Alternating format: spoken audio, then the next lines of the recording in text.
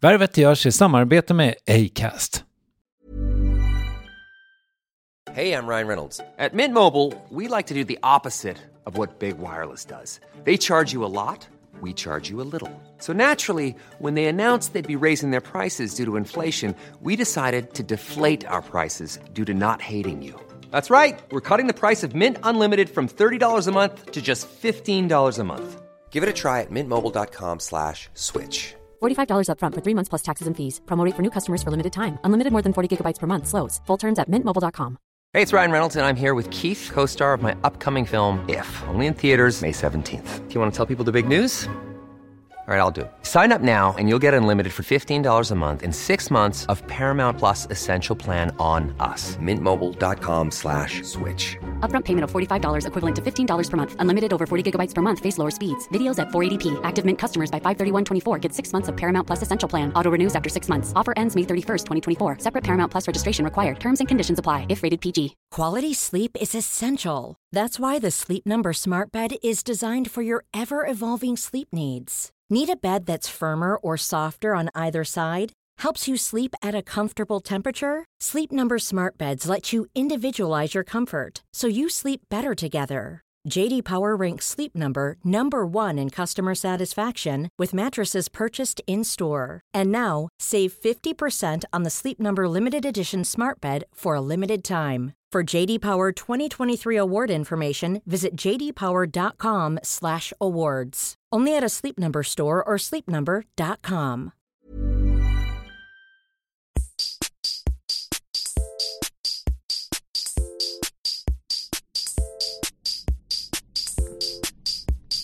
Värvet, värvet, värvet, värvet, värvet, värvet, värvet, värvet.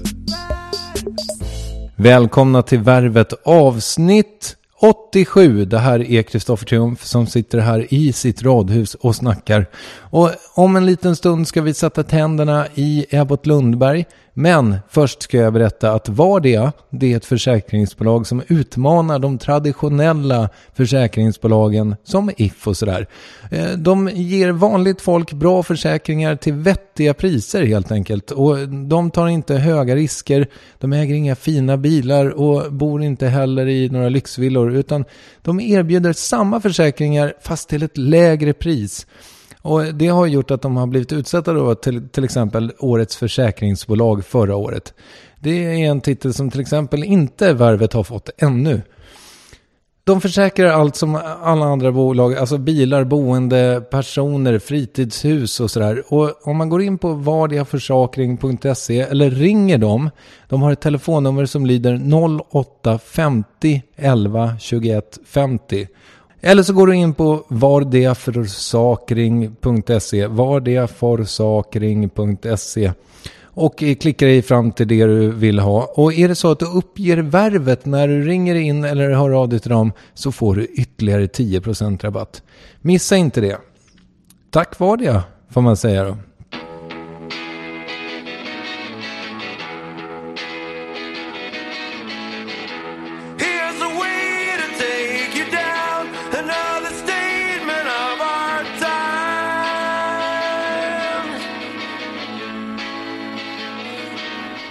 Ja, det här är lite soundtracket till mitt 90-tal.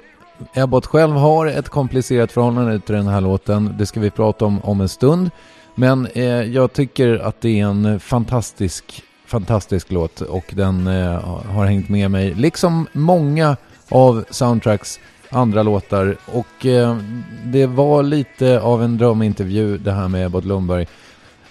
Nu ska jag säga det att det här är alltså andra gången jag intervjuar Ebbot. Den första versionen, den finns där ute och många av er kanske har hört den. Men eftersom Ebbot inte var nöjd med sin insats, vi ska prata om det alldeles strax, så gjorde vi helt enkelt ett nytt försök med då sångaren från Soundtrack of Our Lives som numera är ett insomnat band. Ebbot kommer under hösten att synas i Så mycket bättre. Det kommer vi också prata om. Och hur han ser på att vilka möjligheter det ger helt enkelt och sådär. Så utan vidare spisning så föreslår jag att ni får höra då den här extra insatta versionen av Värvet med Ebbot Lundberg från Vällingby i början av september.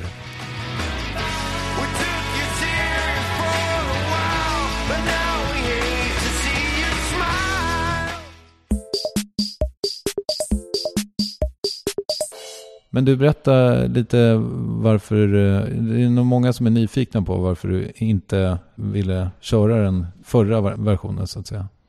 För att jag, efter att ha fått en massa feedback, väldigt positiv dock, så blev jag ändå lite nyfiken. Jag måste lyssna på vad fan var det jag sa egentligen. För jag var inte riktigt säker. Jag har varit uppe i ganska högt varv under sommaren. Varje dag har jag väl mer eller mindre uppträtt och jag blev bara nyfiken. Hur var det här egentligen? Vad var det som hände? Och så satte jag mig och började lyssna och bara insåg, vad är det jag pratar om? Eller vad är det jag försöker säga? Jag kände mig som, ja, eller vad ska man säga? Hade jag lyssnat på Ozzy Osbourne så hade han framstått som Einstein jämfört med mig. Så jag kunde liksom inte, jag tänkte bara, vad är det här för svammel? Vad är det här för... Det här är så osammanhängande. Vad är det jag försöker säga? Jag kände att min mun satt inte ihop med hjärnan riktigt. Så att jag ska förhoppningsvis kunna förtydliga mig lite bättre och formulera mig bättre. För att det kändes obehagligt eller obekvämt att det här låg ute. För att det kändes inte rätt. Nej.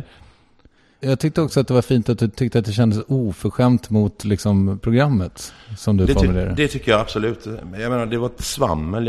Det fanns väl kanske en essens i vissa meningar, men jag hoppade runt ämnena och svarade egentligen inte på någonting, tyckte jag. Och jag tyckte liksom inte att nej, men det här är waste of time. Jag orkar inte lyssna igenom det. Och jag tror inte jag har lyssnat igenom faktiskt hela programmet, om man ska vara riktigt ärlig. Och det gör ju lite ont att säga det, men jag kände ett sån aversion mot mig själv, att jag var så att jag tog det här som en klackspark, ungefär som jag glider in på ett rum när jag är på fest och tror att jag ska kunna gå in på saker som jag inte ska gå in på i det tillståndet. Det kräver en viss formuleringsförmåga och jag kände inte att jag hade det just då.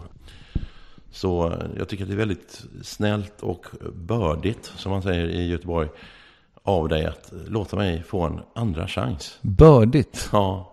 Säger man, vad betyder det? Det betyder schysst, bördigt, mockligt. Ja. Sådana här ord som, när man var liten, så här, jag kan få en gottebit. Ja, bördiga och schyssta, mockliga. Så det är väldigt göteborgskt, har jag förstått. Ja. Bra, men det är klart att du får det. Ja, görbördigt. Ja, alla tjejerna och killarna på Värvet tycker att det är kul att du är här. Det var bra. Och det finns inga ämnen sådär som jag skulle vilja stryka, eller att jag kört olagligt med bilen och sådana grejer. Utan vi kör bara, så får vi se vad som händer. Ja, verkligen. Jag tyckte att det var ganska intressant att få lite koll på din bakgrund. Så den tänker jag att vi kanske tar igen. Visst, absolut. Eller hatar du det? Nej, vi kan ta den ganska snabbt. Jag är född i Västerås 1966. Min far jobbade på bank innan han blev konkursförvaltare. Jag har 3 bröder. Vi har fötts i olika städer. Jag började i Uppsala, hoppade till Söderhamn, Västerås, Borås.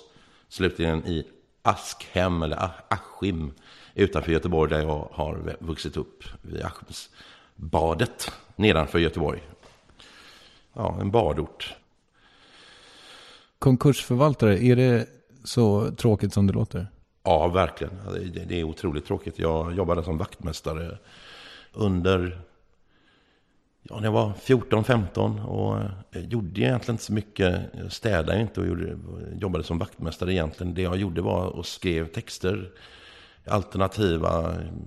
Låt oss säga att jag hade några skivor som jag köpte in från USA eller England och så fanns det inget texthäfte till de här. Till exempel Black Flags Damaged.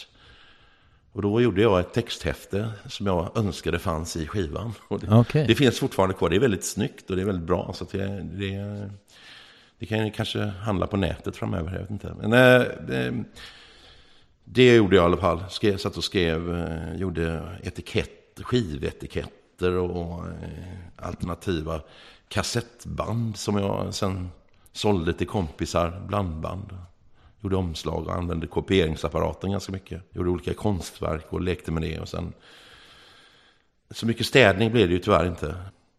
Ganska otacksamt egentligen. Det var så här, direktörens son kommer in och alla vet att han är helt urusel. Men ändå vågar ingen säga någonting. Och jag kände väl att när jag gick omkring där, jag kunde liksom inte förstå hur man kunde jobba där överhuvudtaget. Det var det sista jag kunde tänka mig faktiskt. Jag förstod det inte alls. Har du haft några vanliga jobb? Nej, egentligen inte. Inte någon längre tid. Jag har väl jobbat på screentryckeri, men det resulterade att jag började göra egna t-shirts designs då, så blev det påkommet för att jag jag tog mig in i fabriken eller i där på det här tryckeriet på natten och tryckte upp så här partytröjor till mina polare och eller vad det nu var, något fräckt tryck, och så upptäckte de att fan, det saknas färg här, det är någon som har varit inne och gjort saker, kan det vara du, Torbjörn? Ja, vilket då resulterade i att jag fick gå efter ett tag. Okay.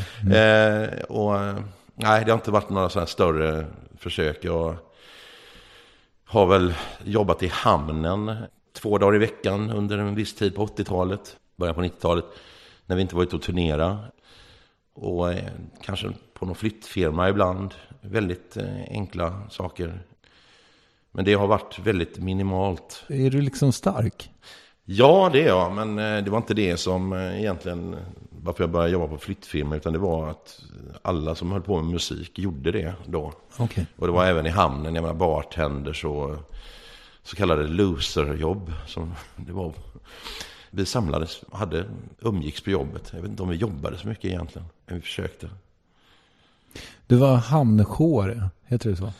Ja, det finns ju inte längre de här jobben, och de här gubbarna har ju försvunnit. Så det fanns en otroligt fin idyll i att gå omkring där nere och höra alla gamla stories och träffa på alla möjliga filurer som har jobbat på cirkus och vad de nu har gjort. Jag tror det var många livsöden som samlades och många outsiders.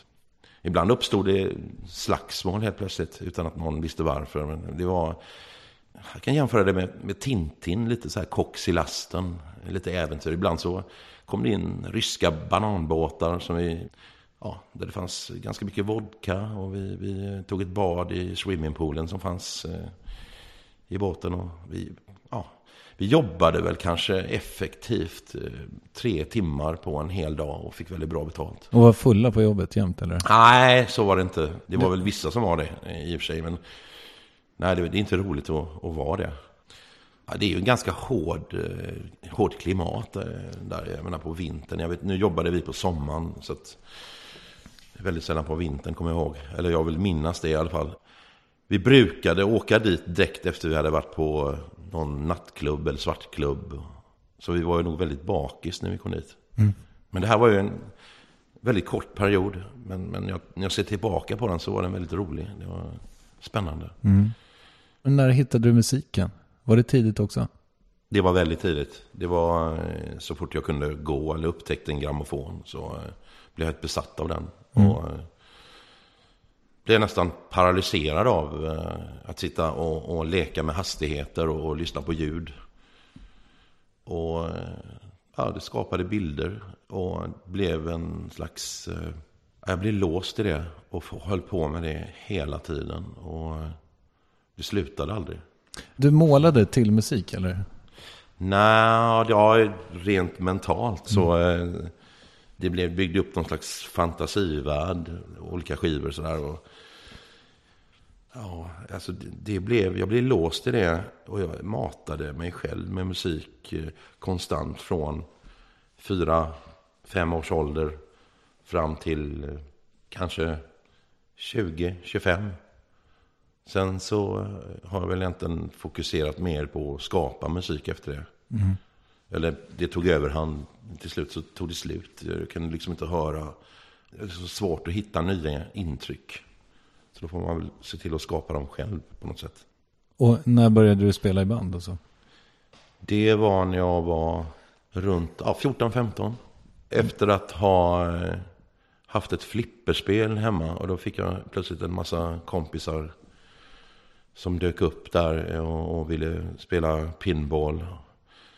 Så att rockoperan Tommy, jag kan identifiera mig med den väldigt mycket. Att jag blev en pinball wizard och därifrån hamnade jag i ett band och punkband då på den tiden.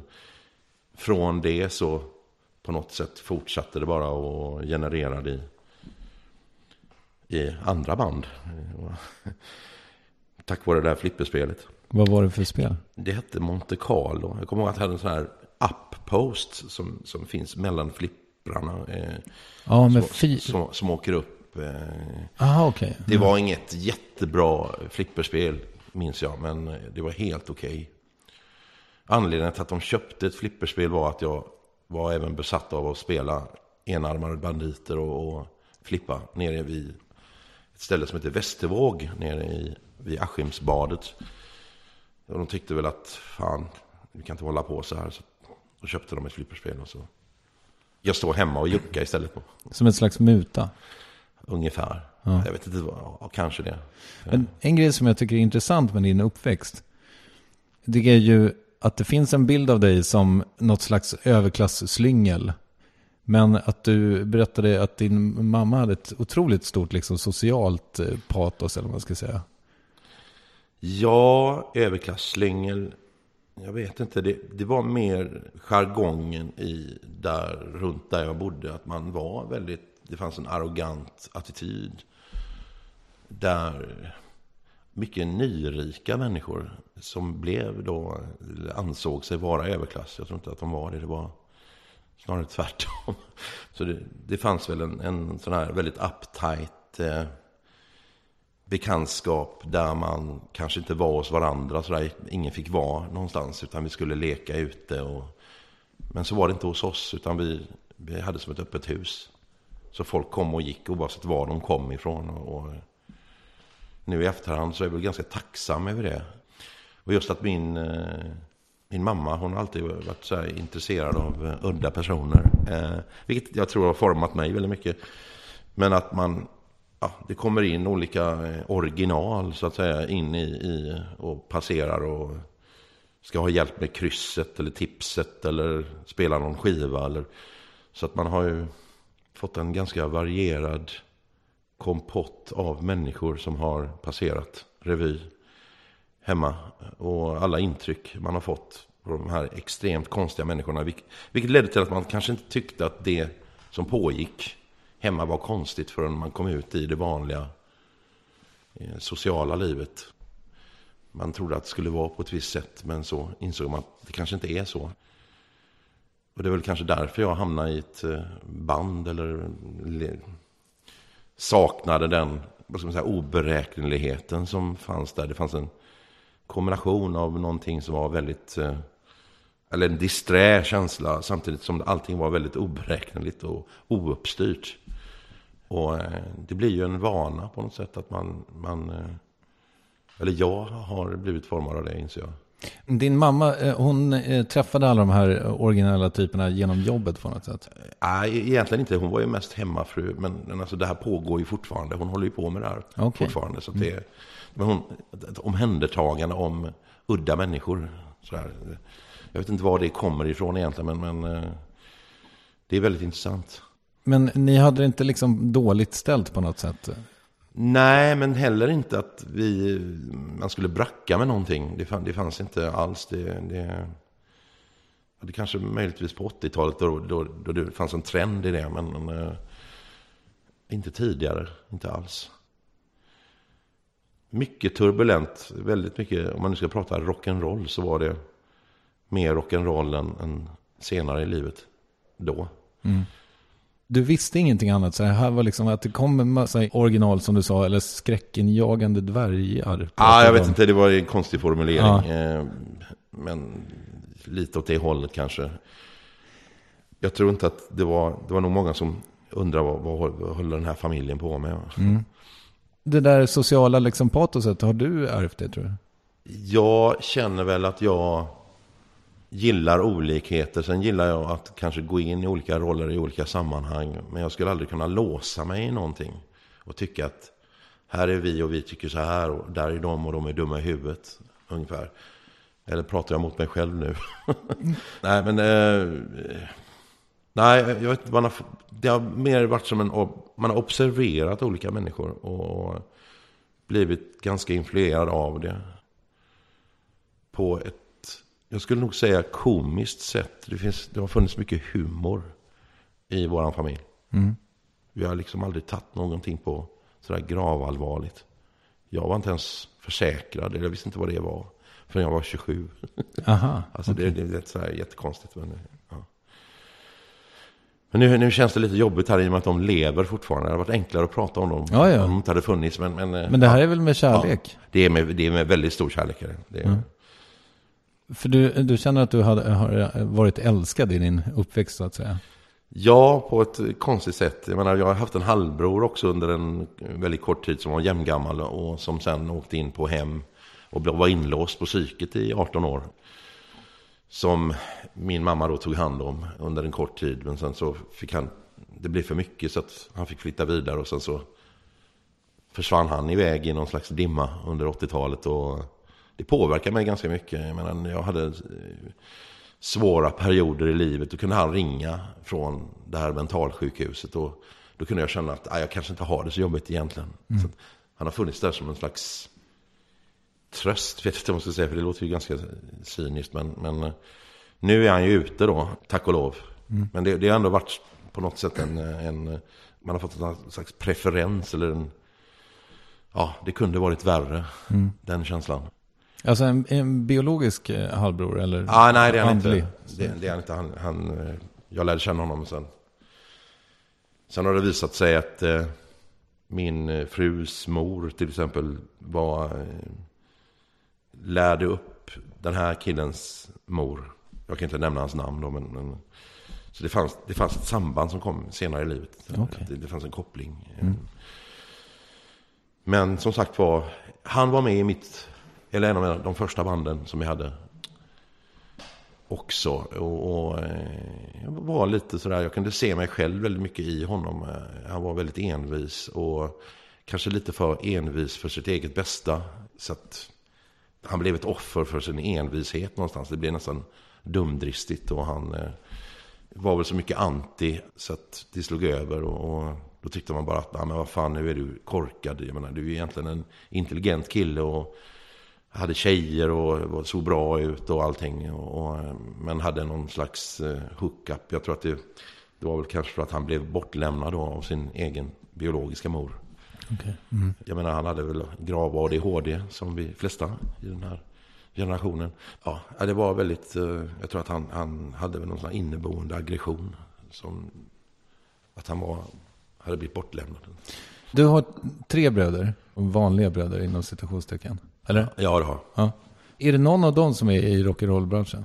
Nej, inte alls. Jag bor i USA, säljer pensionsförsäkringar och spelar golf och lever någon slags Bill Clinton-liv. Han vill väl vara inne på att bli president ett tag där för Demokraterna, men det är ju lite svårt om han är svensk, men han har de tankarna i alla fall. Han är väldigt så. Det är väl den bron egentligen som jag har umgåtts med eller tvingats umgås med under en längre tid och vi har väl haft en friktion, ganska tacksam friktion nu i efterhand, men vi slogs väldigt mycket, gjorde vi, och vi var väl ganska olika på många sätt och är det fortfarande. Men sen har vi väldigt starka band och de har blivit starkare nu i efterhand. Sen har jag en bror som är fiskare, min näst äldsta bror, som var lite av han var någon slags slagsmålshjälte i Askim då, bland alla ungdomar. Så att jag gick ju ganska safe som grabb, för att om det var någon som ville slå mig. Folk tyckte att jag såg uppkäftig ut, eller tyken som man säger på göteborgska. Jag såg tyken ut och jag skulle ha stryk. Men det var ingen som vågade röra mig i och med att min bror då, han var kungen. Okej. Och så min äldsta han har i och för sig hållit på med musik, men han är datainstruktör och håller på med data. Men vi spelar tillsammans ibland. Alla är väl hyfsat musikaliska. Är det så? Vad kul.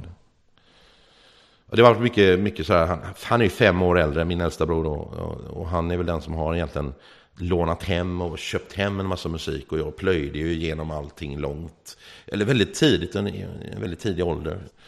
Och det är väldigt tacksam över att jag har fått liksom tillgång till all den här musiken som jag kanske inte hade upptäckt själv, tror jag. Genom att sitta och lyssna på 10 topp. Det räckte liksom inte, utan jag menar, till exempel all punk, all progg, all disco, you name it, synt. Det kom genom honom på något sätt. Han drog igång det. Under den här flipperspelseran när du började spela punk, alltså sjöng du då? Jag sjöng och spelade bas, gjorde jag. Vi sjöng tillsammans. Jag tror att jag innerst inne tror jag att jag ville bli sångare, men jag kände väl att jag vågade inte riktigt gå in i det. Jag var väldigt blyg alltså. Jag sjöng inte i skolan och gick inte i någon sån här eller någon sån här kör på. Lärde mig sjunga i någon kör eller något. Du var inte med i körslaget, för det fanns inte då. Nej. Ja. Nej, men förlåt. Hur som helst, du vågade inte riktigt sjunga ut, eller vadå? Nej, jag var väldigt självkritisk och väldigt så här otroligt blyg och hade någon slags utopisk bild hur det skulle vara för att kunna överhuvudtaget visa någonting. Men mitt första liveframträdande, det var, nu pratar inte jag riktigt sanningen här, jag säger att jag började spela bas, men det gjorde jag inte. Jag började spela orgel egentligen vid 7 års ålder. Sen gick jag en elorgelkurs på Annedals musik, varav man satt där, det här var mitten på 70-talet, man var 6 stycken som satt i ett rum och så gick omkring en lärare då som kollade hur vi skötte oss, och då började jag ju komponera musik. Jag var inte speciellt bra, men den här lärarinnan då, hon föll för mig och tyckte att, har du skrivit de här låtarna själv verkligen? Och, ja, men jag tyckte inte de var speciellt bra. Det var bara att det här kunde jag spela rent tekniskt och det här kunde jag skriva rent tekniskt. Det här klarar jag av att spela. Det är lite enkelt, men jag tyckte ändå att, lite banalt sådär.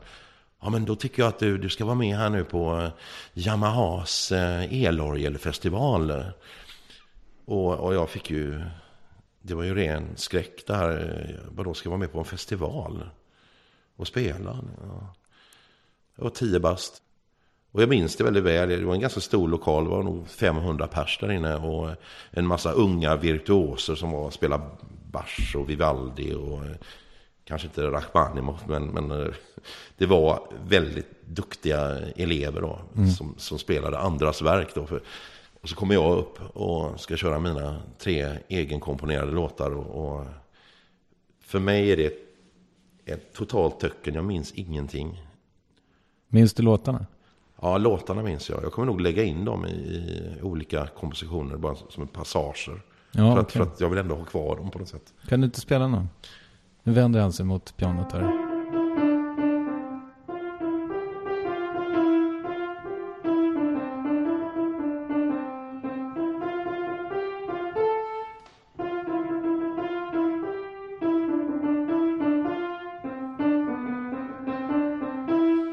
Jag hör ju nu att det är Karl Alfred Boy. Det kommer Karl Alfred Boy. Men jag tyckte att det var någonting eget då. Men, här kommer Karl Alfred Boy, just det. Och det var så du spelade den liksom? Typ, med något bom, papp, bom, papp. Oj. Ja.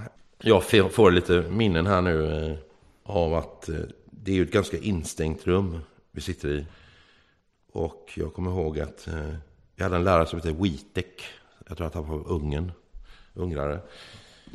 Och jag kommer ihåg att jag släppte en väldigt hård brakskit när vi sitter där med hörlurarna, och det luktar så illa, och jag sitter där och skäms som en hund, knallröd i fejan, och alla försöker hålla sig. Jag tittar runt så här och ser liksom hur folk bara börjar göra konstiga miner, och så till slut så inser läraren, och han säger ja grabbar och tjejer, nu tar vi en paus. Och så bara öppnar han dörren och alla bara rusar ut. Jag sitter kvar i den här stanken av ruttna ägg. Ja, en liten anekdot. Ja, så kunde det gå till. Så kunde det gå till ibland, ja. På Annedal musik. Precis. Det var väl roligt. Ja, ja det var det. Ja, det var faktiskt jävligt kul. Ja. Men du berättade ju att du hade köpt ett flipperspel, vilket jag förstår då, det var ingen annan i din klass som hade. Nej, det var väldigt sällsynt att någon hade flipperspel överhuvudtaget. Och jag menar, tv-spel hade inte kommit riktigt. Så det var ju enarmad bandit då, eller flipperspel som gällde. Och på den tiden så träffades vi runt spelhallar. McFlipper, kommer jag ihåg, det var alla så här punktillhåll eller ungdomsgäng i olika kategorier. Hängde ju på spelhallarna då. Och ha ett flipperspel hemma, det blev någon slags mötesplats hemma hos oss. Men var du liksom någon ledarfigur i dina umgängeskretsar? Nej, det har jag nog aldrig varit egentligen. Just det här att jag måste hävda mig och styra ett sammanhang och sådär. I alla fall kanske konstnärligt, men inte om man ska vara ett gäng, då har jag alltid varit lite sådär introvert och ja, en liten skämtare kanske, en joker kan jag tycka. Fast aldrig någon sån här bekräftelse att jag gaddar ihop ett gäng mot någon annan eller något sånt där. Aldrig haft den rollen. Jag har inte varit intresserad av det. Så vad hade du för roll istället? Jag tror att jag hade väl mycket idéer om vad vi skulle göra och vad vi skulle hålla på med, och mer åt det hållet. Jag kom med förslag. Nu går vi upp och bränner ner någon kulle eller något sånt här, ute och luntar, eller ser vi vad som händer. Typ. Som väldigt många gör i den åldern. Något slags upptågsmakare? Ja, precis. Påhittig. Mådde du bra under din uppväxt? Svårt att säga. Alltså det pendlar ju. Det var väl både det ifrån och till. Men jag tycker att det har varit en berg- och dalbana hela livet egentligen. Så jag kan inte säga att det var någon period som var sämre än någon annan. Jag kan nog tycka att det ändå var ganska intressant. Jag tror inte att jag mådde så bra i skolan kanske. Fast det var inte av sociala skäl på det sättet. Det var inte så att jag var någon utstött figur, utan snarare att jag fick lite panik, och jag var väl lite för disträ för att kunna fokusera på saker och ting. Inser jag. Ganska livlig fantasi hela tiden. Så att men det är ju konstant, så jag menar, det är ingenting jag kan göra någonting åt. Ja, men du sa tidigare, men det kanske bara var jargong, men du sa någonting om ADHD. Men har du en sån diagnos? Det vet jag inte, men jag antar att jag har det. Någon släng av det i alla fall. Jag är inte helt normal. Det kan jag inte tycka att jag är. Det tycker jag absolut inte. Läste du mycket när du var? Nej, gjorde jag det? Det var musiken liksom? Ja. Alltså jag plöjde väl igenom saker. Ja, det var naturvetenskap och tidsåldrar och mycket av det, geologi, och jag lärde mig allt om människans utveckling och hela den här biten. Det var jag jättefascinerad av, och dinosaurier och liksom vad alla djurarter hette, och så det var jag väldigt intresserad av. Nu i efterhand så inser jag att det var egentligen mönstren eller livsformerna som jag var intresserad av, och varför saker såg ut som de gjorde. Det brann jag för väldigt mycket vid sidan av musik. Jag kommer ihåg att jag skrev ett föredrag men som jag inte vågade berätta för min lärare att jag skulle göra, så jag gjorde det aldrig. Jag hade suttit hemma och liksom skrivit på det här, men jag var för blyg för att våga visa. Kolla här vad jag har liksom gått igenom, och nu ska jag visa det här på min Cheopticum-apparat, vilket på den tiden var någon slags diabildsapparat. Och då skulle jag liksom berätta om alla tidsåldrar och tidsepoker. Och alltså krita och sådana grejer. Jag var helt besatt av det. Okay. Och mönster och ja. Var det några ämnen du hade lätt för? Det berodde på läraren faktiskt. Det var helt enkelt på läraren. Sen var det berodde helt enkelt på läraren. Var det en bra lärare så var jag bra. Eller jag blev engagerad. Så att det var mer som att jag blev hänförd av läraren och blev inspirerad. Än att jag rent formellt skulle plugga till mig någonting och lära in mig någonting. Blev jag inte motiverad så gjorde jag inte det. Och då var jag ganska urusel och satt bara och drömde. Sen är det ju så här, en klassisk snubbe som alltid hade roliga timmen. Det hade jag ju jämt. Och det tror jag var inte ensam om det. Jag tror att de flesta artister hade det. har gått igenom den fasen. Vad gjorde du på roliga teman? Visa film. Jag hade frågesport. Jag kommer ihåg att jag hade någon sån här idiotnytt. Eller det gick ut på att jag skulle ställa frågor och så skulle alla svara fel. Och så skulle men de skulle säga väldigt roliga svar. Krävande? Folk, ja, väldigt krävande. Jag menar, de flesta garvar ju, men det var ju många som tyckte att vad är det för roligt med det här? Det här är ju idioti. Kan du ställa en sån typisk idiotnytt fråga? Nej, men till exempel jag pekar på en jordglob. Vad är det här för någonting? Och så är det någon som säger bananer. Och så skrattar någon, tycker det är jätteroligt. Okay. Men är det roligt verkligen? Jag tyckte ändå att det var... Bara för att det inte var roligt så blev det roligt. Ja, just det. Lite psykedelisk humor. Ja, jag kallar det. Eller vad heter det? Surrealistisk kanske? Ja, det inser jag att när jag tittar på teckningar som jag gjorde under barndomen. De är väldigt surrealistiska, väldigt mångbottnade. Och det finns olika mönster som ligger bakom andra mönster. Och så håller det på så här genom någon slags oändlighet. Nästan som fraktaler. Okej. Det höll du på med? Ja. Varför det? Ingen aning, men det på något sätt så har det tilltalat mig. Jag minns när jag hade röda hund och vattkoppor och man låg i feber som barn. Så har jag alltid försökt så här tänka, vad är det jag minns vad jag drömde, men jag kommer inte riktigt ihåg vad det är.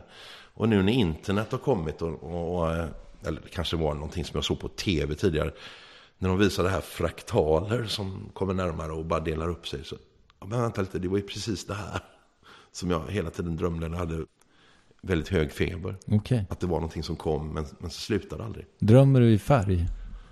Ja, det gör jag. Som Christer Sandelin. Jag ser gärna. Jag har sjungit om det. Nej, jag vet ju. Jag har någon platta som heter Drömmer i färg. Okay. När blev liksom musiken, alltså musicerandet, när blev det allvar? Det blev allvar så fort vi hade spelat in första plattan med Union Carbide, alltså In the Air Tonight.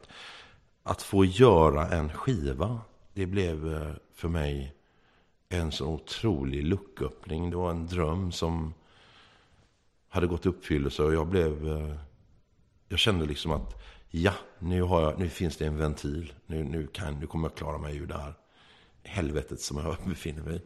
Jag menar, jag visste inte riktigt hur jag skulle få utlopp för någonting, och nu fanns det plötsligt en möjlighet att gå vidare någonstans. Först så var jag väldigt skeptisk, men själva händelsen med Union Carbide hände så snabbt. Det började i 86 och efter 4 månader bestämde vi oss för att spela in en skiva, vilket då var In the Air Tonight, och i intervaller från hösten 86 till januari 87 gjorde vi klart den här skivan, och det var obeskrivligt egentligen att känna att nu har jag kommit in i det här och nu finns det ingen stopp. Innan dess hade du liksom inte riktigt hittat hem med... Nej, jag var i en ganska vilsen period i mitten på 80-talet. Jag hade identitetslös, flackade omkring. Vi spelade sporadiskt, det fanns ingen bestämd riktning. Och det var då jag testade de här olika reklambyråjobberna och screentryckeri och ja, gick inte så bra med att försöka komma in i något normalt levande där. Jag till och med pluggade idéhistoria på universitetet för att liksom ha någonting. Det skulle låta bra. Mm. Jag tyckte i och för sig att det var väldigt intressant att läsa det och kanske tog 20 poäng eller vad det nu var. Men när väl bollen började rulla med bandet, då var det bara det som gällde. Det andra var bara någon slags, ja, nu jobbar jag i hamnen för att få lite pengar eller vad det nu, jag tog vad som helst för att vi skulle kunna åka iväg och fortsätta spela och hålla på med det. Mm. Och ut i världen. Det viktiga var att komma ut utanför Sverige framförallt. Vilket vi gjorde också. Det höll ju på och harvade som fan i en liten van jättelänge. Men sen blev det ju naturligtvis komplikationer i bandet. Så att och det var man ju lite ovan vid också. Att man fick ju olika versioner, men jag tror inte att kommunicerandet mellan oss var inte sådär jättebra.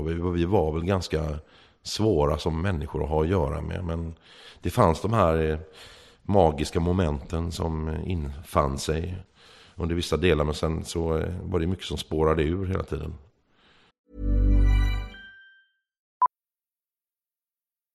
Millions of people have lost weight with personalized plans from Noom. Like Evan, who can't stand salads and still lost 50 pounds.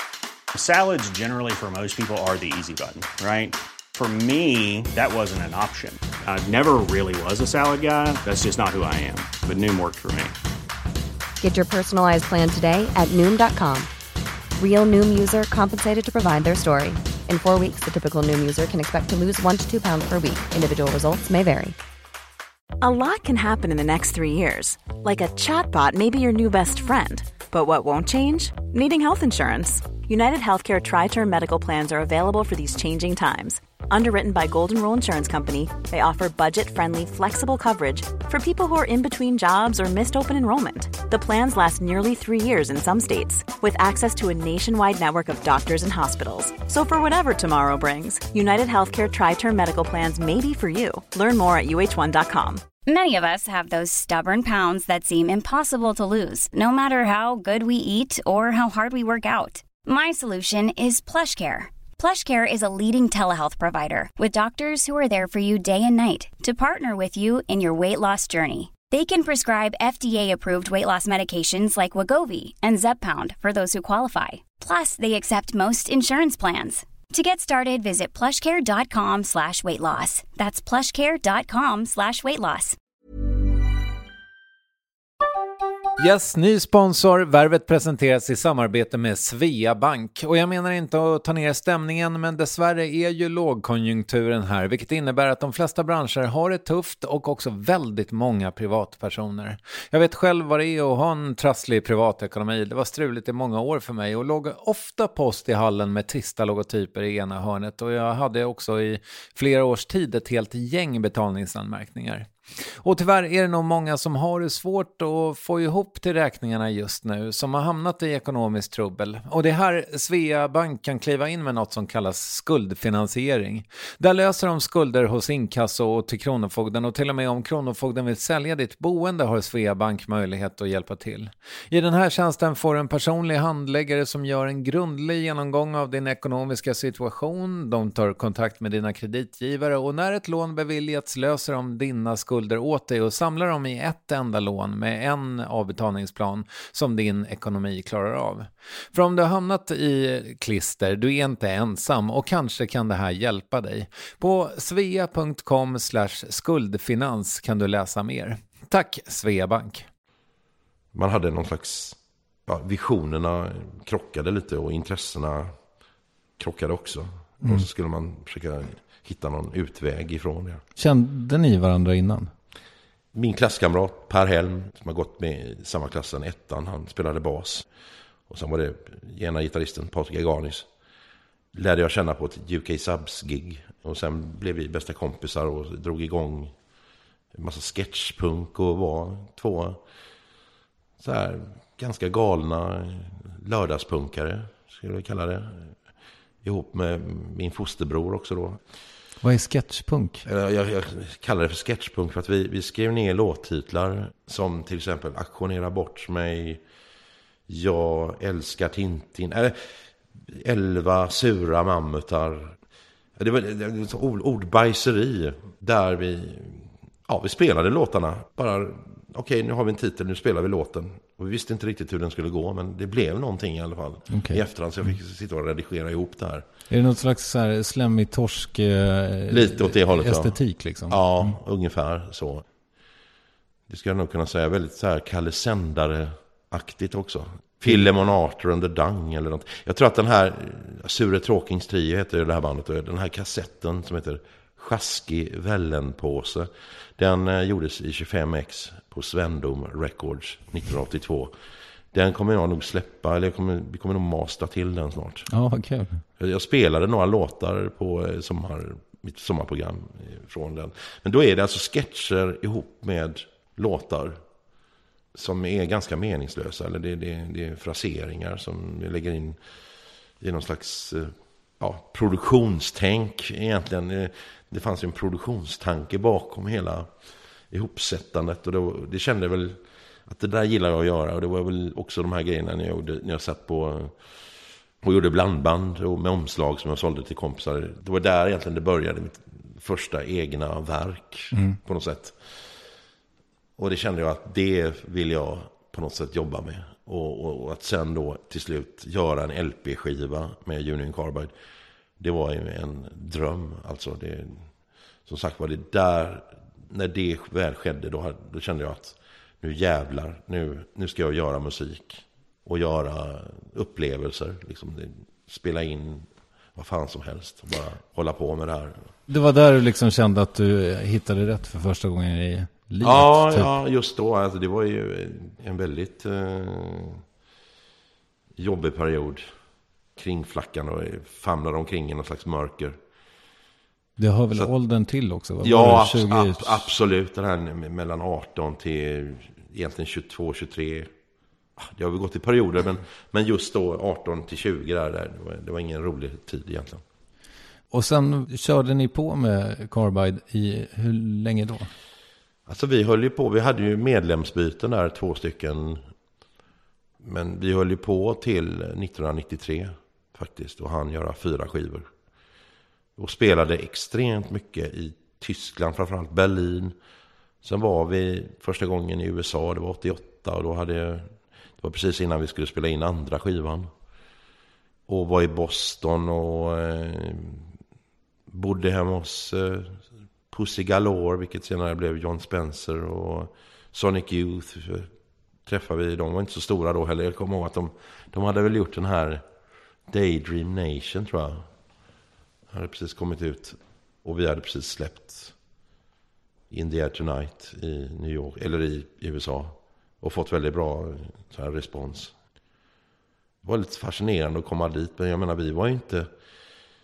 vi var ju ganska anti-rock. Vi gillade ju egentligen inte den här underground-grejen. Att alla skulle ha en viss stil. Utan vi gillade att se ut som ett pingislag. Så folk fick ju inte ihop det. Det var ju lite det vi på något sätt för att delvis reta upp. Men det var en jargong som vi var inte impade av någonting direkt så här. Men vi älskade att vara det här bandet. Men det som sagt var, det höll inte så länge. Vad var det som gjorde att ni la ner till slut då? Det var väl olika inriktningar, tror jag. Och trötthet, dålig kommunikation, olika förhållanden som kom in och störde. Ja, excess i olika former. Men framförallt att vi hade väl ingen bra sammanhållning till slut. Det bara gled isär. Och sen var det väl också att grungen började komma, och hela den vågen på något sätt kvävde oss. Skivbolaget ville ju naturligtvis då att vi skulle vara en del av det, men det ville inte vi. Vi hade gått vidare, vi tyckte inte egentligen, vi gillade inte den biten alls. Så det kändes bara helt fel. Mm.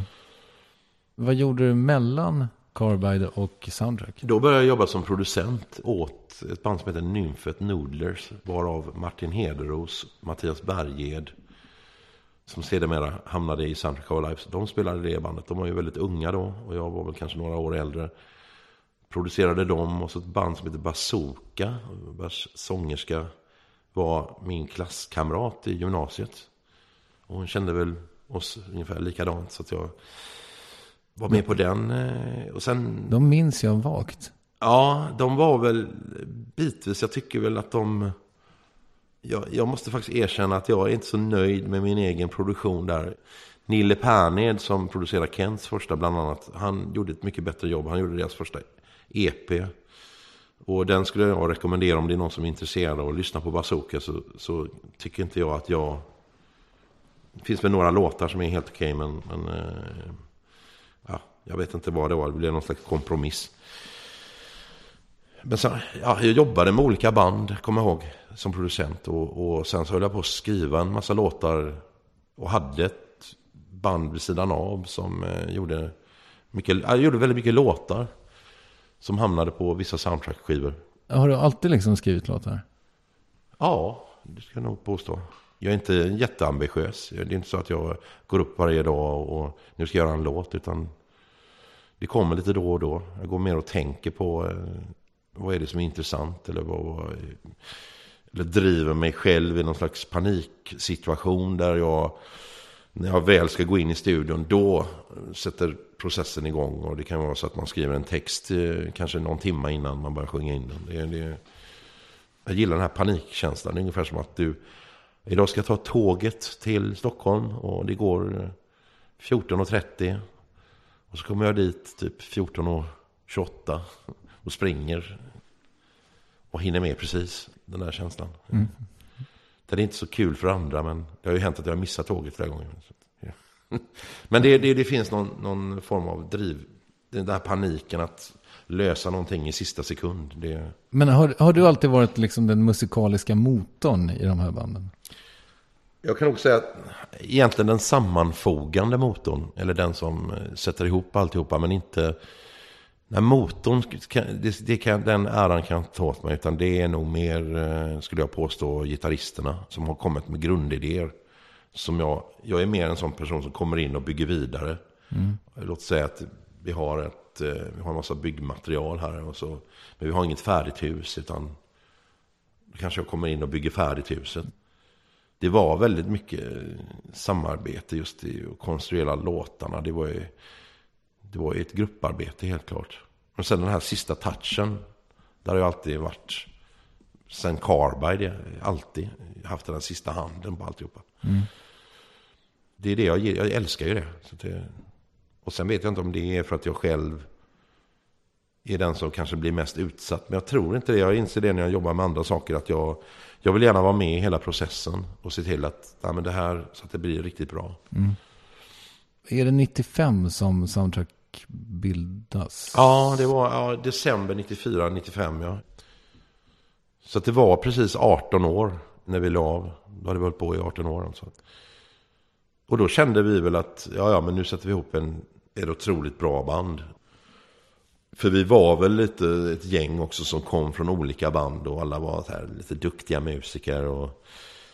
Men det skulle ändå vara, jag kommer ihåg det, att det skulle vara någonting väldigt så här obegränsat på något sätt. Eller just att man skulle ha namnet The Soundtrack of Our Lives. Det skulle vara någonting larger than life, helt enkelt. Det skulle kunna gå i mycket fler riktningar än till exempel Union Carbide, som var en specifik genre. Så kunde vi kanske röra oss i fler riktningar och vara lite mer, våga göra mer saker helt enkelt. Alltså jag tänkte väl när vi startade bandet att det skulle vara just den här idén med The Soundtrack of Our Life. Det var precis som att du stod utanför tid och rum. Och så tittade du på din skivsamling eller CD-samling eller vad det nu är.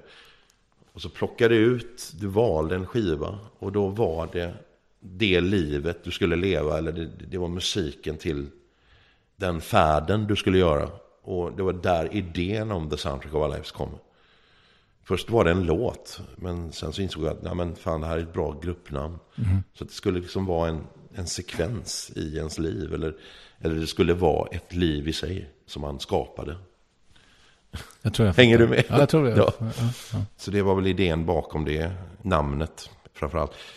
Men också även att det skulle vara någon slags litet paket, en sfär som man kunde ånjuta eller uppleva under en viss tid. Fanns det liksom en pendelverkan där för dig, att du hade känt dig lite begränsad med Carbide och liksom för Soundtrack lät ju väldigt färdiga och väldigt liksom, alltså det lät ju väldigt stort redan från början. Det var ju liksom, det kanske är en förolämpning, men det kändes liksom arenamässigt snarare än kanske sån liten klubbmässigt. Ja, jag skulle nog säga både och faktiskt. Det finns ju några riktiga svulstiga arenarökare, men sen finns det ju också det motsatta, eller vad ska man säga, alltså just kombinationen just mellan de här elementen. Att det finns en mångfald i olika typer av musik, men samtidigt en homogen identitet i det hela naturligtvis. Vilket var poängen, så att men sen vad som blev känt som typ här i Sverige, Instant Repeater, Thrill Me, det är ju arenarock. Men jag skulle inte påstå att Second Life Replay är det, eller de här, eller Firmament Vacation. Det finns ju många av de här låtarna som är helt, det är ju ingen arenarock. Nej, när du lyssnade på programmet, då hade jag tänkt egentligen att Firmament Vacation skulle ligga i början. Jag har ju så otroligt långt intro så det gick liksom inte. Nej, jag fattar. Den hade ju varit bäst i och för sig, men det är sant. Det är en fantastisk låt. Ja. Ja, förlåt. Ja, men den blev väl någon slags programförklaring egentligen, hela den låten. Och det var ju även så här textmässigt kan jag ju också känna att mycket abstrakt tänkande, jag menar Galaxy Gramophone till exempel, den handlar ju lite om det här att du går in i någonting, du går in i någon slags du går in i en planet eller en galax och så lever du flera liv och så håller du på så tills du kommer in i mitten och du är klar och så sugs du in i en annan värld. Och man liksom hela tiden flackar fram och tillbaka i olika världar. Så hade ju varenda låt kunnat handla, eller det temat skulle ju kunna vara genomgående i alla låtar, men så var det ju inte, utan ta till exempel Bend Over Babies. Det handlar om att runka. Jag menar, det fanns liksom inget storhetsvansinne i det, utan det skulle vara väldigt mänskligt. Samtidigt det på något sätt inte bara upphöja sig på något sätt, utan bara vara mänskligt med alla dess olika aspekter. I en bisats förra gången vi såg så sa du så här, ja, jag minns inte apropå vad du sa det, men du sa så här att vi hade ju kunnat skriva en hit. Det hade vi lätt kunnat göra, men vi lätt bli eller någonting sånt, sa du. Men är det så här att, för soundtrack är ju precis som du säger, är ju både det svårtillgängliga och det liksom oerhört direkta. Men är det så att du skulle, rent hypotetiskt, skulle du kunna göra en platta med bara hits? Ja, absolut. Du vet liksom... Det vet jag. Ja. Alltså jag vet det. Jag menar, och den här argumentationen har jag haft med... Alltså det låter ju väldigt så här skrytsamt att säga en sån sak. Men jag vet... Jag är inte så förtjust i hits. Eller var kanske inte det. För jag tyckte att det var fusk på något sätt. Jag vet inte varför jag tänker så. Men jag har ju varit så här... Jag tycker nästan det blir... När jag kan höra låtstölder så kan jag bli förbannad över att de är för uppenbara. Jag tycker man ska bädda in dem i olika... Det är klart att man ska stjäla idéer, men man får göra det på ett snyggt sätt. Och jag är nog väldigt krass vad det gäller det. Och det kanske var väl en konflikt. Som jag nämnde tidigare, Bend Over Babies. Jag menar, det låter ju som Waterloo Sunset. Och då var jag tvungen att göra någonting med den här texten för att den skulle bli... Ingen skulle märka. Alltså avleda uppmärksamheten från plagiatet till varje pris. Till liksom. Nej, men jag och det kommer jag bevisa att det kommer jag nog förmodligen göra, skriva en massa hits. Som experiment? Ja, som ett experiment bara. Så här, ja men okej. Här har ni några hits. Så är det bra så. Ja, det är ju väldigt roligt om du gör det. Men det kommer jag göra. I vilken form kommer du göra det? Alltså eget namn? Ja, absolut. Eller till någon annan, det vet jag inte. Men blir det roligt och underhållande så tror jag, det gör jag absolut. Men jag har varit väldigt så här, känt någon slags aversion mot att nej, men jag kan inte göra det, för då kommer det ta udden av något annat. Och då hamnar fokus på fel sak. Det har varit mer som att man har velat måla upp bilder istället. Det har varit viktigare att måla upp bilder än att göra hits. Är du störd av Instant Repeater? Jag har varit det, men jag måste säga det att jag kan inte tröttna på den. För att den är alltid kul att köra live. Det finns någonting väldigt medryckande och det var väldigt speciellt att spela in den, kommer jag ihåg.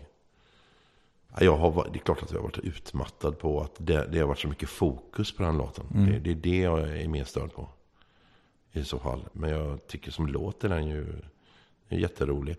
Men jag tycker liksom inte att okej, den är hittig, men jag tycker inte det är något konstigt med den. Det är mer att det som jag tyckte var magiskt, det var just det här inspelningsögonblicket när vi i någon slags argumentation bråkar om tempot.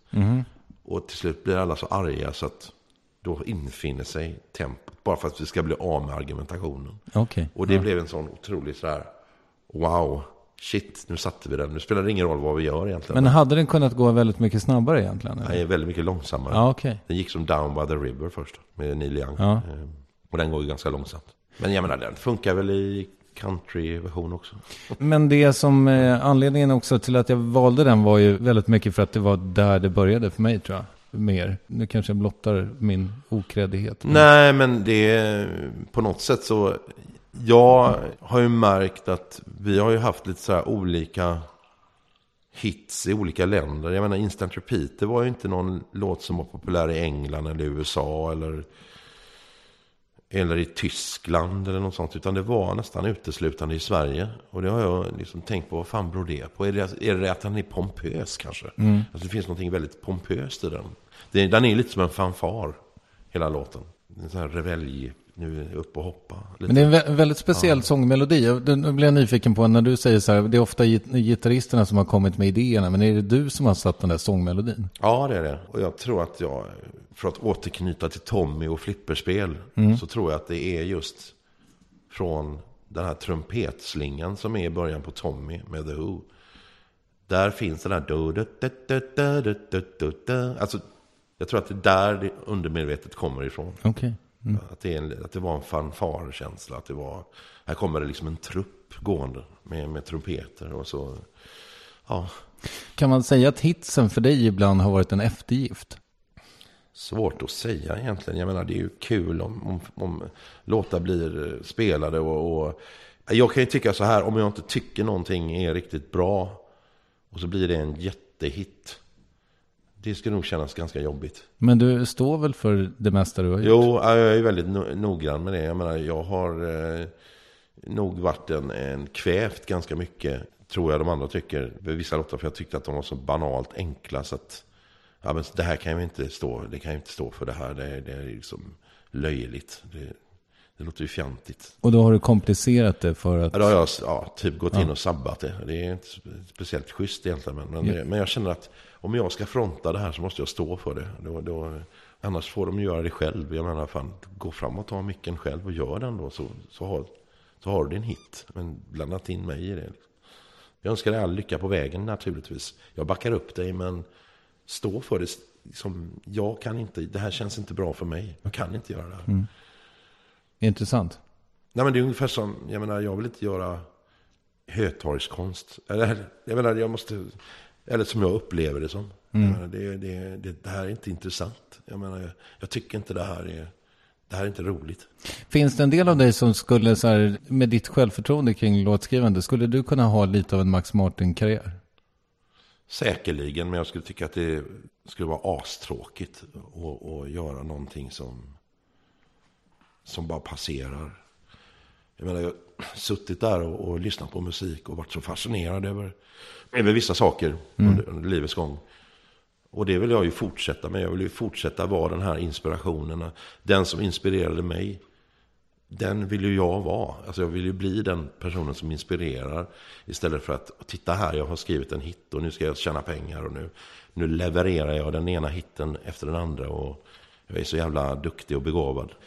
Det kanske är så att nu har jag levt under en period där jag har vägrat göra det och börja göra det. Men nej, jag tror inte det. Jag tror att jag i så fall... Det får inte vara för enkelt. Jag tycker inte det tilltalar inte mig. Eller jag får inte någon kick av det. Jag tycker inte det känns som att det är fusk för mig själv. Finns det några samtida svenska låtskrivare som du ser upp till?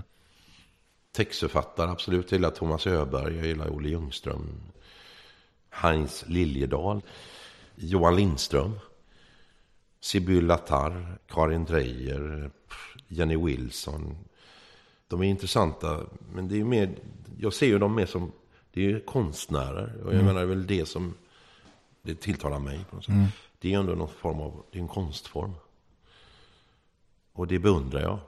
Alltså, vad är en bra låtskrivare? Det är säkert Ingela Pling Forsman, är säkert hur bra som helst, jag har ingen aning.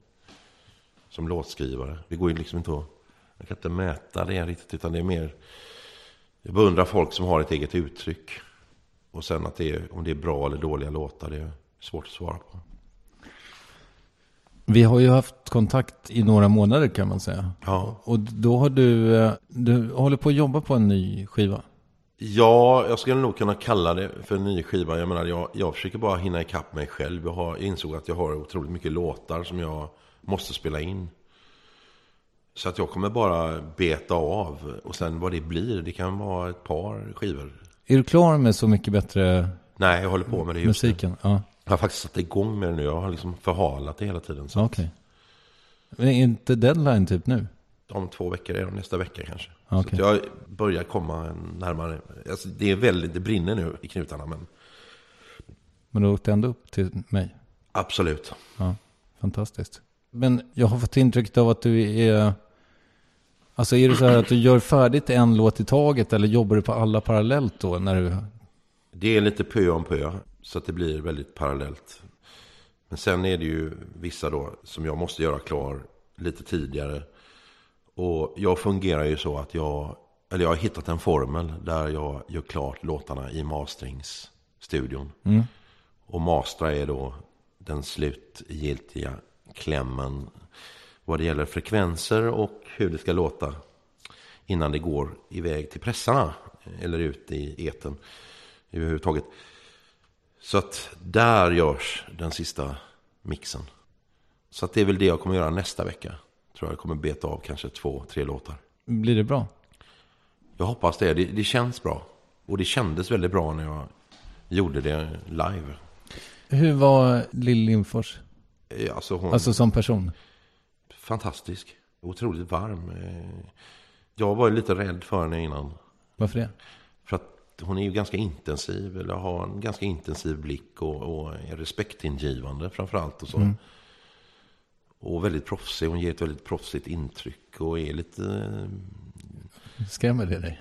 Ja, jag har en vördnad. Det finns en vördnad, en respekt för det. Mm. Alltså man ser att kan ju se att det är en stark kvinna. Mm. Jag älskar ju starka kvinnor naturligtvis. Jag är gift med en, så att och inte helt olik heller i sättet. Så. Men jag blev förvånad över hur cool och avslappnad hon var. Och hade väldigt mycket barnasinne i sig. Hur gammal är hon? Är hon 70 eller? Jag tror att hon är över 70 hon alltså. Men det tänker man inte på alls. För mig slår hon högre än abborna. Lätt. Alltså det där är en ikon. Alltså det är... Jag kan inte komma på någon som jag skulle vara mer nervös. Jag menar, hade Beatles suttit där så hade jag varit mindre nervös. Eller, nu har jag ju träffat Ray Davies i och för sig. Det var lite jobbigt. Men typ någon manlig stjärna som man kanske har haft. Lou Reed eller vad det nu är. Jag hade inte varit lika nervös. Det här är någonting som har funnits så länge jag har levat. Och liksom tittat in i en tv-apparat. Då har hon funnits där hela tiden. Och jag har varit fascinerad av henne. Så att jag var ju skitnervös. Och det kommer nog säkert folk se. Det var rätt kul. Och det jobbiga var att det här är ju alltså första avsnittet också. Och jag tror att alla är väl ganska spända över Lill Lindfors. Jag menar det. När började det där programmet? Vet du det? I oktober? Ja, det är slut på oktober. Ja. Har du träffat Frank Black någon gång? Inte vad jag vet. Jag vet att jag har varit i samma backstage-rum. Säkert varit i samma lokal i Chicago. Men jag har aldrig liksom tänkt på hur han såg ut. Jag vet att jag såg Pixies i Japan när vi var där. Men nej, jag kan inte minnas att jag har träffat honom. För jag hade ingen riktig koll på vilka Pixies var. Alltså jag visste ju att de fanns, men jag visste inte hur de såg ut. Nej. Så det är möjligt att jag har träffat honom. Det kan nog han svara på, tror jag. Kim Deal visste jag, för att jag tyckte att hon var jag var ganska attraherad av henne då. På den tiden. Breeders. Jag gillade henne på något sätt. Ja, det är möjligt att jag har träffat dem på någon fest i Chicago. Jag vet inte varför jag tog upp det. Men det bara kändes som jag vet att jag träffades då, 91-92. Att vi har så Babes in Toyland och Smashing Pumpkins och alla de här banden. Men jag vet inte, vi var så självupptagna så vi reflekterar inte över det. Det blev liksom... I efterhand blev ju de stora. Men då var ju inte det någonting man gick och... Förutom Lill Lindfors, när har du blivit liksom starstruck i livet? Ja, det var nog att träffa Staffan och Bengt på Mallorca på 70-talet. Staffan och Bengt var alltså... De hade julkul med Staffan och Bengt. Det var ett sådant här barnprogram som gick... Jag minns inte om det var innan Trasan och Bananer, men det var i den vevan. Jag skulle säga, min gissning är att det var innan. Det var eller möjligen samtidigt att de lappade över på något sätt. Staffan och Bengt. Staffan Ling var väl den som var den tekniska och som kunde allting, och Bengt, han kunde ingenting. Det var lite som Magnus och Brasse. De hade de här 2 rollerna, att en ställde frågor och den andra gav svar. Magnus och Brasse har åldrats bättre än... Det har de definitivt gjort. På något sätt.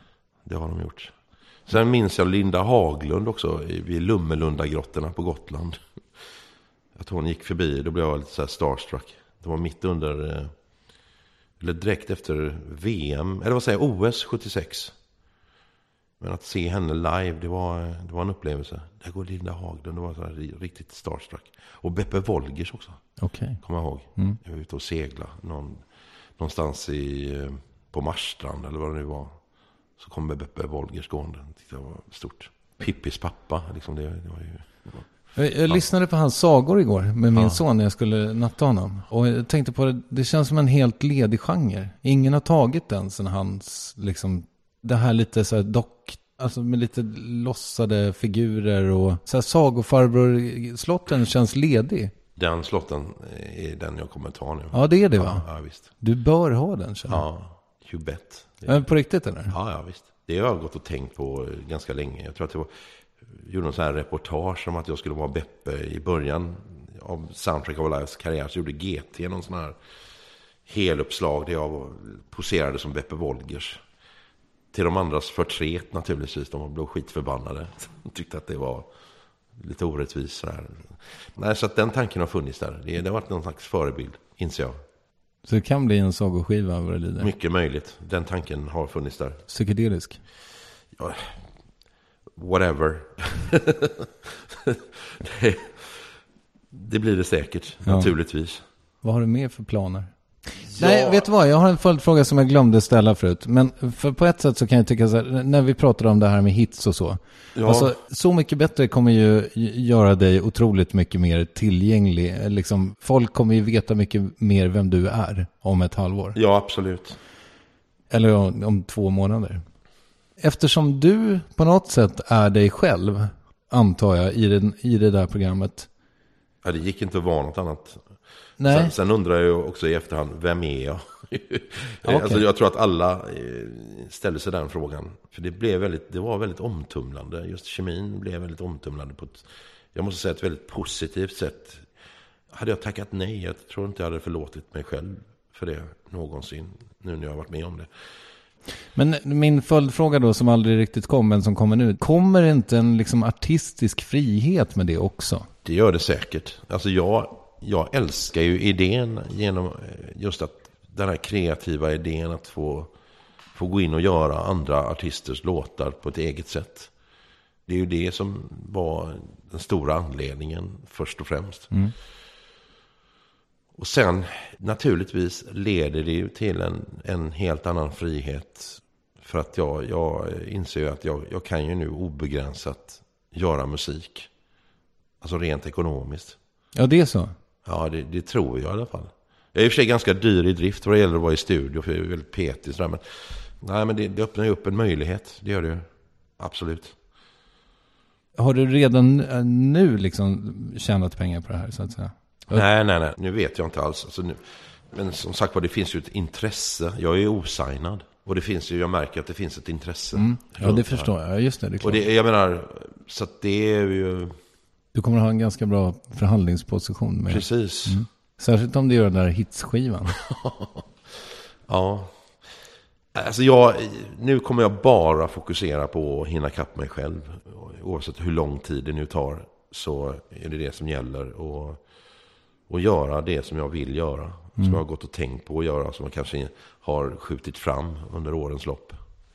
Men det du har varit i Uppsala och liksom spelat in och så. Det är inte en ny 45 minuters låt? Nej, det kommer... Om jag får en feeling och göra en 25 minuters eller en 10 timmars låt så skulle jag kunna tänka mig att göra det. För att jag tycker om att spela in. Men sen... Jag är mer intresserad av att göra en massa låtar. Bara göra klart en massa låtar som jag har liggande. Har du träffat Wayne Coyne någon gång? Ja, det har jag gjort. Ni känns ju som själsfränder på något sätt. Ja, men tyvärr under de omständigheterna vi träffades så blev det nog så att de trodde att vi inte gillade dem eller att jag inte gillade honom. Eller, så att det blev väldigt konstigt på grund av, jag ska inte hänga ut någon här nu, men vi hade en manager som, han blev full på ett väldigt svenskt sätt och då var de närvarande och ville vara vänliga och komma fram och prata och sådär, och så blev allting så otroligt fel. Men vi har ju liksom hejat på varandra och sådär efter det. För han är ju också en sån här som just känner för att göra en 24 timmars låt. Jag vet inte, jag måste faktiskt erkänna att jag lyssnar inte på Flaming Lips alls. Jag vet inte vad det är, men det är någonting amerikaner för att låta fördomsfull. När de går in i någonting som typ The Dandy Warhols eller någonting, då blir det så jävla uttänkt så att själen i det försvinner helt och hållet. Det finns ingenting som tilltalar mig. Nu har jag sett Flaming Lips live flera gånger och jag tycker att de är helt fantastiska live, men när jag hör skivorna så tycker jag bara liksom att in genom ena örat och ut genom andra, det säger mig ingenting. Det är en pås liksom. Ja. Alltså jag tycker det är helt ointressant. Jag fattar. Och då behöver vi inte prata mer om honom. Nej. Men du, vad har vi kvar? Jo, det var ju kul att prata lite om astrologi och så. Ja, alltså vi kan ju återkoppla till hela det här tid och rum och soundtrack av alla är så att man gick in i någonting, man blev den här skivan. Alltså, det finns ju ett filosofiskt tänk där, eller existentiellt tänk där rummet är, som vi lever i nu, tredimensionellt och tiden är linjär. Men om man skulle vända på det, att tiden var tredimensionell och rummet var linjärt. Är vi inne i ditt sommarprat nu? Ja, det är vi faktiskt. Det var det här jag skulle sommarprata om egentligen. Ja. Och det är där vi kommer in på, vi pratar om evolution och egentligen för att göra hela den diskussionen väldigt kort så tror jag tror på mind over matter. Alltså jag tror inte att vi är inte slavar under biologin, utan det är tvärtom att det är vi själva. Vi är en del av allt. Vi är en kopia av alltet. Hjärnan är en liten kopia av universum. Frågan är om det finns mer inne i hjärnan än vad det finns utanför. Det är väl min, vad ska man säga, inställning till att allting, det finns en tanke bakom allting. Hur irrelevant eller hur orationellt det än må vara. Så det tror jag på. Sen om jag har fel eller inte, det skiter jag fullständigt i. Jag tycker tanken styr allt, och vill ha ett intressant liv så får du göra det intressant. Fyrkantigt, tråkigt, nej tack. Jag vill inte ha det så. En grej som vi inte tror jag pratade om förra gången, det är ju, känner du att du har ett sunt förhållande till alkohol? Nej, det har jag inte. Jag är en excessperson. Är det ett smörgåsbord, då vill jag gärna ha allting som finns på det bordet. Och detsamma gäller festande. När jag kommer in i det så då går det överstyr. Och det är ingen bra egenskap egentligen. Den är ganska utmattande. Jag kan bli väldigt trött på mig själv.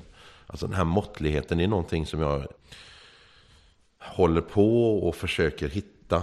För att jag känner att det funkar inte. Jag menar, jag är inte rent fysiskt.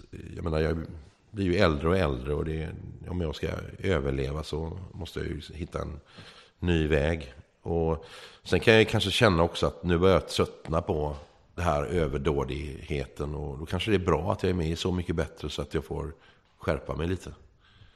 Och det är väl lite så jag känner också nu när jag sitter här i värvet, att det här kommer ligga ute, och då vill inte jag låta som att jag går på någon slags Sobril eller någonting. Alltså det är inte kul. Eller att jag, som jag sa tidigare, får Ozzy Osbourne och låta som Einstein.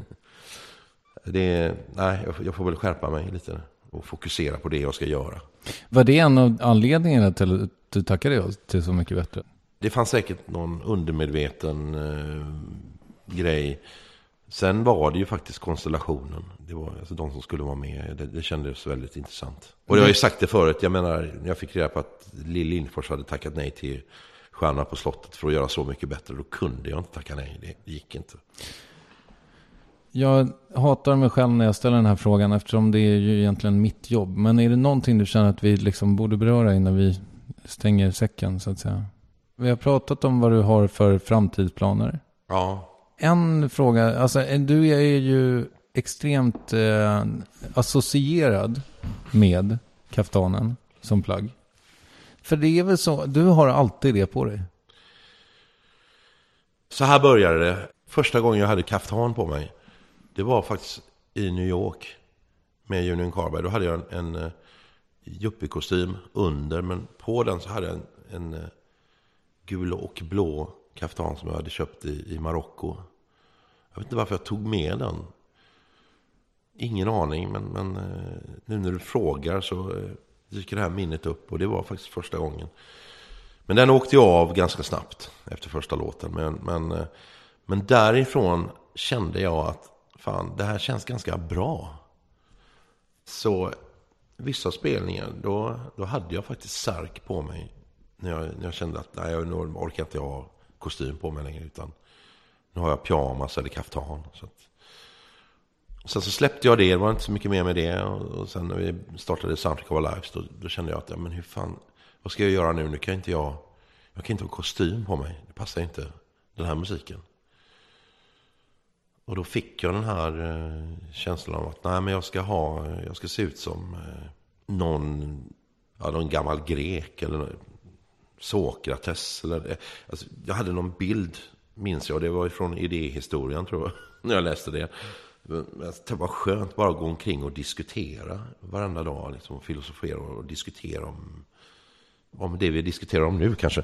Och då blev det långsamt så att jag började använda en massa särkar. Jag åkte till Marocko då i samma veva också och var där och köpte en massa shelabas och kände att nej, men det här plagget det ska jag ha.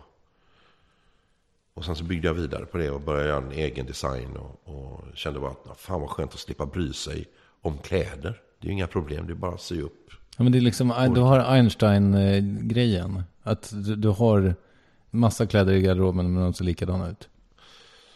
Lite så är det. Och sen är jag ju fast. Jag menar, jag känner att det här kan jag ju åldras i. Så jag behöver liksom inte gå in i något annat egentligen. Och det är ju en viss typ av särk. Det är ju inte Dileva-modellen, den är ju väldigt så här damig och jag vet inte vad det är, en sån här klä ut sig grej.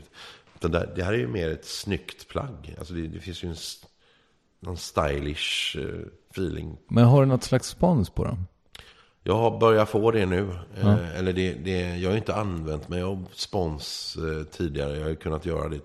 Jag har tackat nej till väldigt mycket sådana här grejer. Jag har varit lite så allergisk mot det. Men så inser jag liksom att vad fan, nu kan jag väl kosta på mig. Så att den här som jag har på mig nu, det är Nudie som har gjort den. Okay. Men sen har jag en tjej som jobbar på Dramaten och även jobbar på Schlagerfestivalen. Hon har blivit min designer nu. Okay.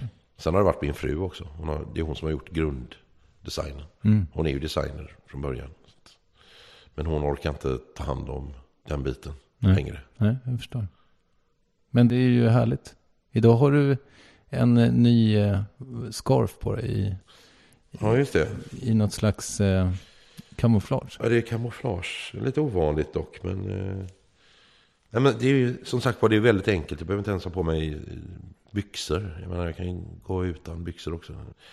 Ja, nej, den biten är skönt att slippa bry sig om.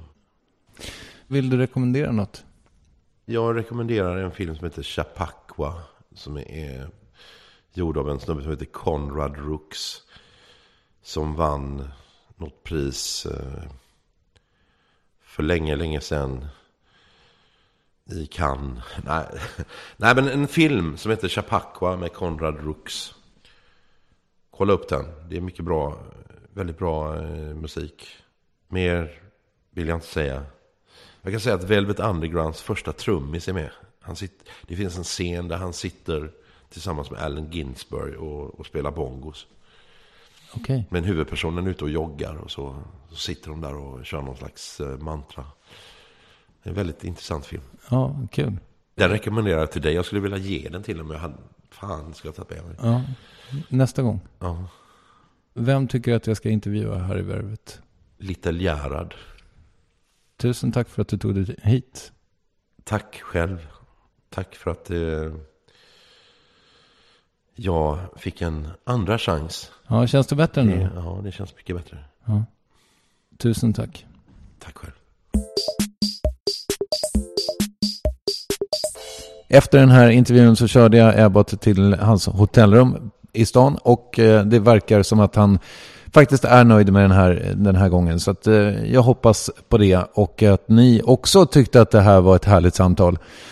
Är det så att ni vill få kontakt med Abbott, så jag tror inte att han håller på så mycket med sociala medier. Han berättade att han äger en iPhone, men den är fortfarande inte upppackad ur kartongen, utan han kör med någon sån gammal traktortelefon. Så är det så att ni vill honom något, så mejla varvet@triumf.se så förmedlar jag kontakten. Och dit kan ni mejla med andra grejer också.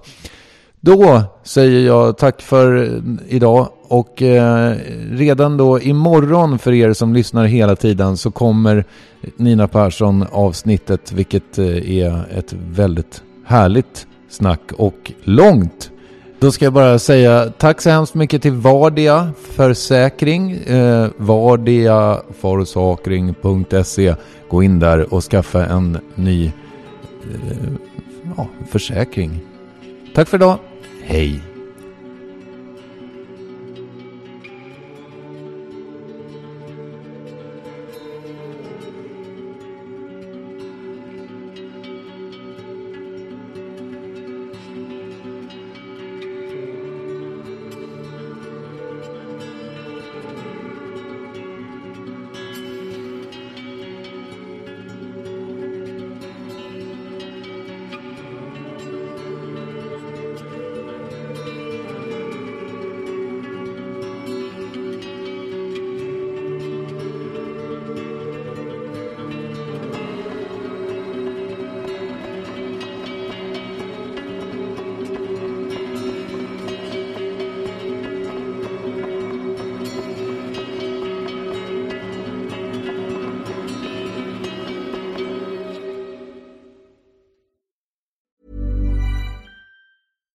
Hi, I'm Daniel, founder of Pretty Litter. Cats and cat owners deserve better than any old-fashioned litter. That's why I teamed up with scientists and veterinarians to create Pretty Litter. Its innovative crystal formula has superior odor control and weighs up to 80% less than clay litter. Pretty Litter even monitors health by changing colors to help detect early signs of potential illness. It's the world's smartest kitty litter. Go to prettylitter.com and use code ACAST for 20% off your first order and a free cat toy. Terms and conditions apply. See site for details.